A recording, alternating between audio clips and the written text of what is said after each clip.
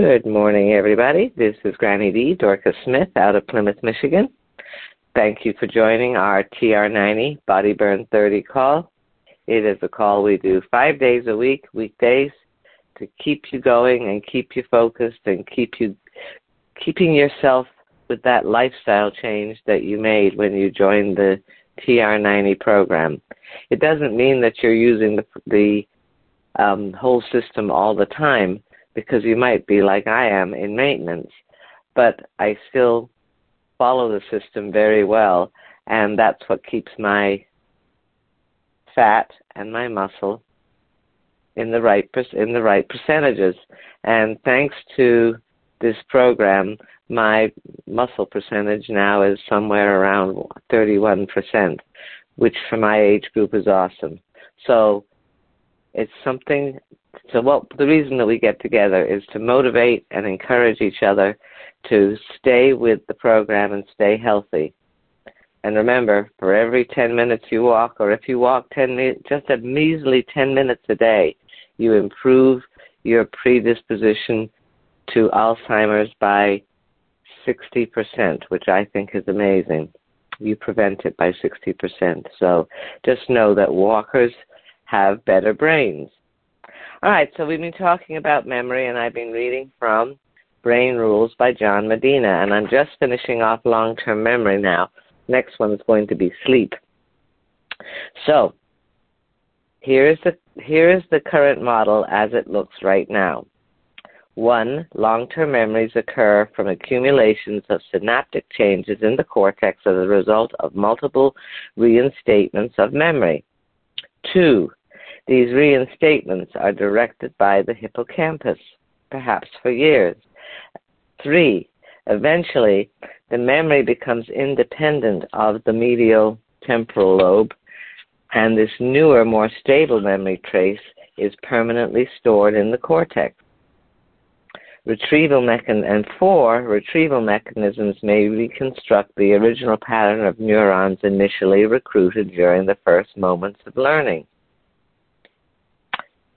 So, what are we going to be going over today? Forgetting and ideas.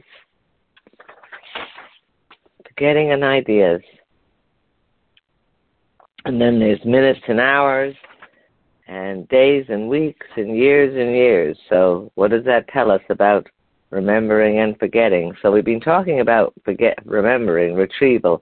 Now let's talk about forgetting.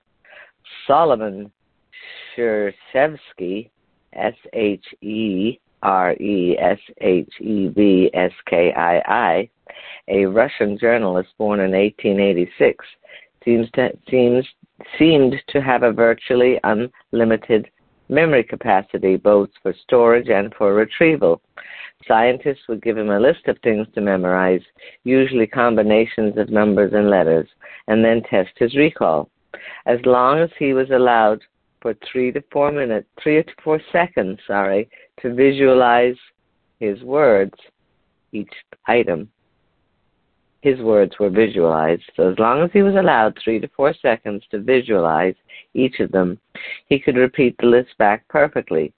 Even if the lists had more than 70 elements, he could also repeat the list backward. In one experiment, a researcher exposed Shereshevsky to a complex formula of letters and numbers containing about 30 items. After a single retrieval test, which Shereshevsky accomplished flawlessly, the researcher put the list in a box and waited 15 years. The science then took the list out of the box and found Shereshevsky and asked him to repeat the formula. Without hesitation, Shereshevsky reproduced the list on the spot, again without error. Shereshevsky's memory of everything he encountered was so clear, so detailed, so unending, he lost the ability to organize it into meaningful patterns.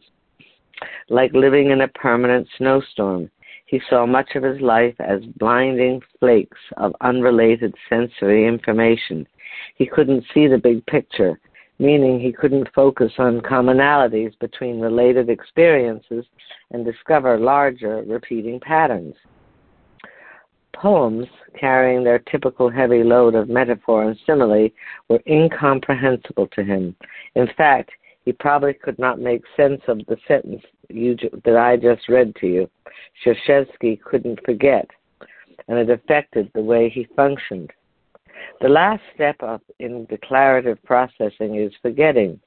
The reason forgetting plays a vital role in our ability to function is deceptively simple. Forgetting allows us to prioritize events. Those events that are irrelevant to our survival will take up wasteful cognitive space if we assign them the same priority as events critical to our survival. So we don't.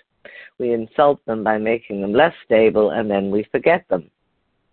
So forgetting is healthy. There appear to be many types of forgetting, categories cleverly enumerated by Dan Schechter, the father of research on the phenomenon, in his book, The 7 Sins of Memory. Tip of the tongue issues, absent-mindedness, blocking habits, misattribution, biases, suggestibility. The risk leads like a cognitive chamber of horrors for students and business professionals alike. Regardless of the type of forgetting, they all have one thing in common. They allow us to drop pieces of information in favor of others, and in so doing, forgetting has helped us conquer the earth. So, what is all this about ideas? How can we use all of this information to conquer the classroom, the boardroom? Exploring the timing of information re-exposure is one of the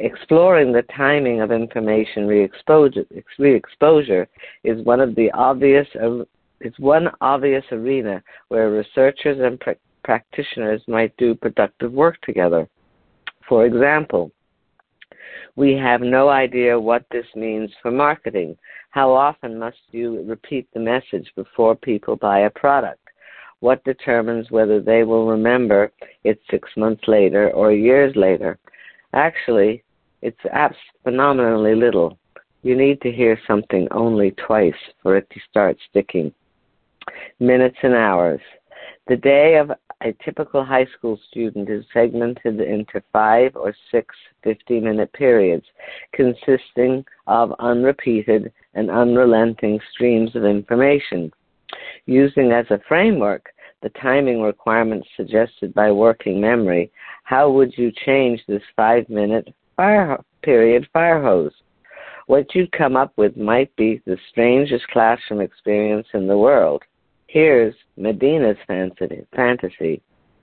In the School of the Future, lessons are divided into 25-minute modules, cyclically repeated throughout the day. Subject A is taught for 25 minutes, constituting first exposure.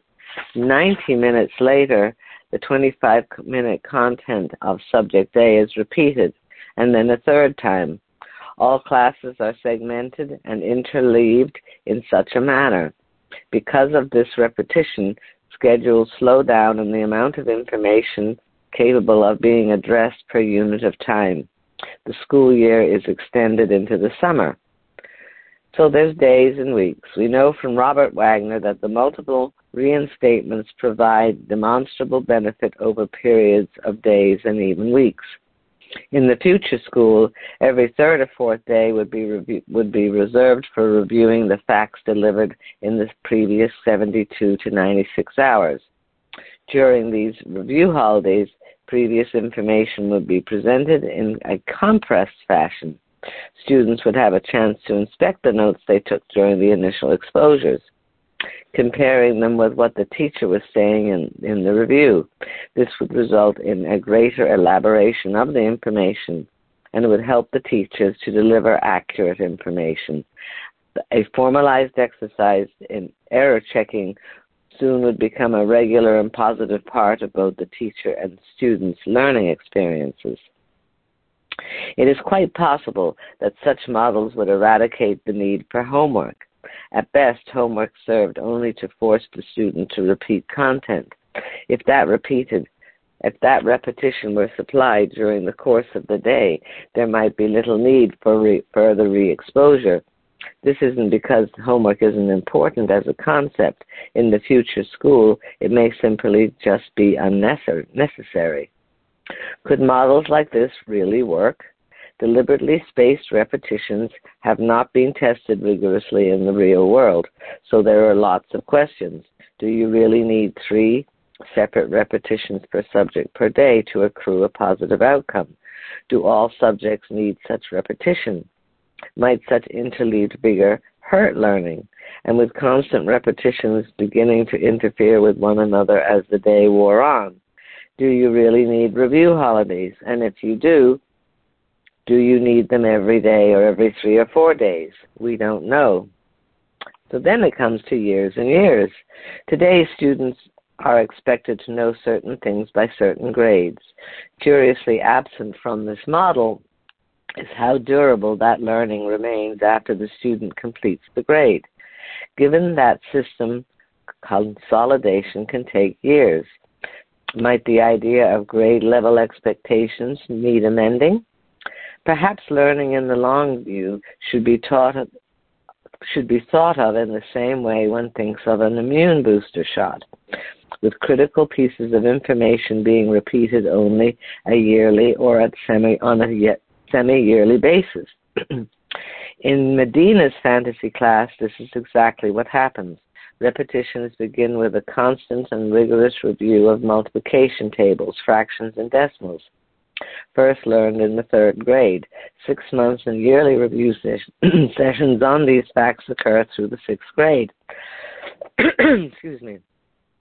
As mathematical competencies increase in sophistication, the review content is changed to reflect greater understanding, but the cycles are still in place.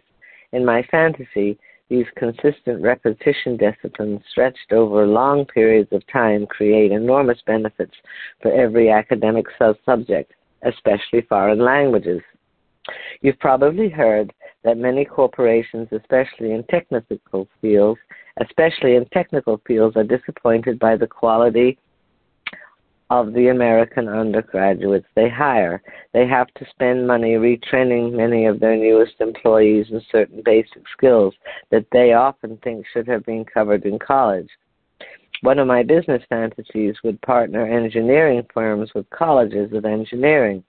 It involves shoring up this deficit by instituting postgraduate repetition experiences. These reinstatement exercises would be initiated the week after graduation and continue through the first year of employment. The goal, to review every important technical subject relevant to the employee's new job. Research would establish not only the choice of topics to be reviewed, but also the optimal spacing of the repetition. Medina's fantasy shares the teaching load between the firm members and the academic community, extending the idea of a bachelor's degree into the workplace. This hybridization aligns business professionals with researchers, ensuring that companies have exposure to the latest advances in their fields and informing researchers on the latest practical day-to-day issues business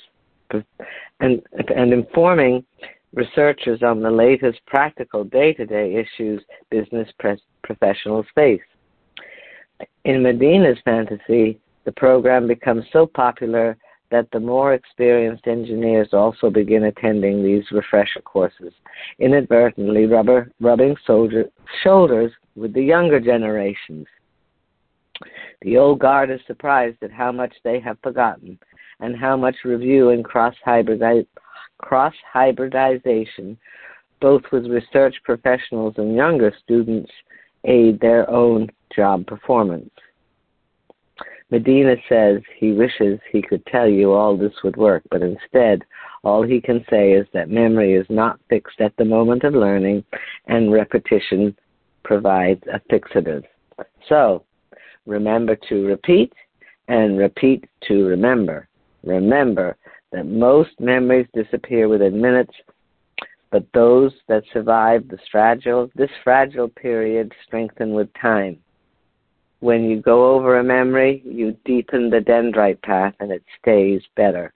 Long-term memories are formed in a two-way conversation between the hippocampus and the cortex until the hippocampus breaks the connection and the memory is fixed in the cortex, which can take, according to what Medina says, like 11, 12 years.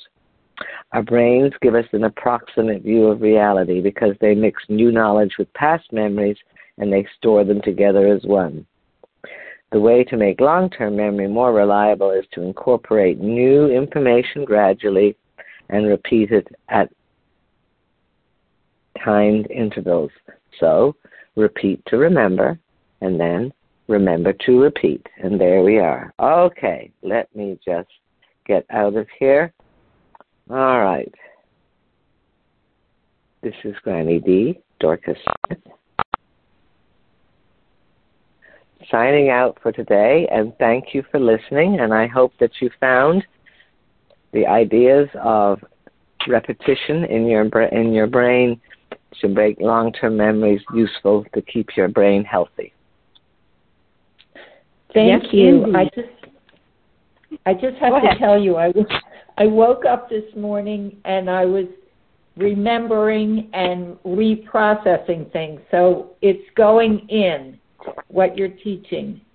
I'm doing it. Yes, repeat to remember. Oh, absolutely. That's awesome. That's awesome. I know that I am much better when I follow what I've been teaching us. Or you're better if you get it into our brain so we can follow what you're teaching. It's absolutely true. I love it. And isn't it fun? It's a joyful thing. It really is. I think this is one of the most inspiring books, and I'm really excited. And I love what you said about walking and Alzheimer's, since I'm doing a lot more of that these days since I've been in Texas. It made me really feel good today. Oh, yes. Oh, yes.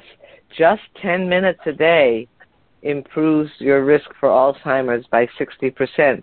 So just think of how long you're walking and what that's doing for your brain. It's absolutely keeping it so healthy. And then if you do a little bit of weight-bearing exercise as well, then you are really on your way. Oh, I will tell you, I started working with my trainer again via the FaceTime on the phone, and I feel like a different person now that I'm back on my, having her work with me and my son-in-law. We do the three of us do it together, so it's been great. It's really true. That is awesome. I love it. Well, having an exercise partner that helps keep you accountable too, and that's always a good thing. It is so important. It's so important, and it gives you something to look forward to. I mean, when I moved, I was doing every Monday, and then I went for several months where I was doing the exercises, but I didn't have my trainer. And now that I'm back on track, it really makes a difference for everybody. So I'm just giving that out there. You really need to. You don't have to have a trainer, but a partner to do it, work with is really, I think, more fun. It makes it easier. Yes, indeed.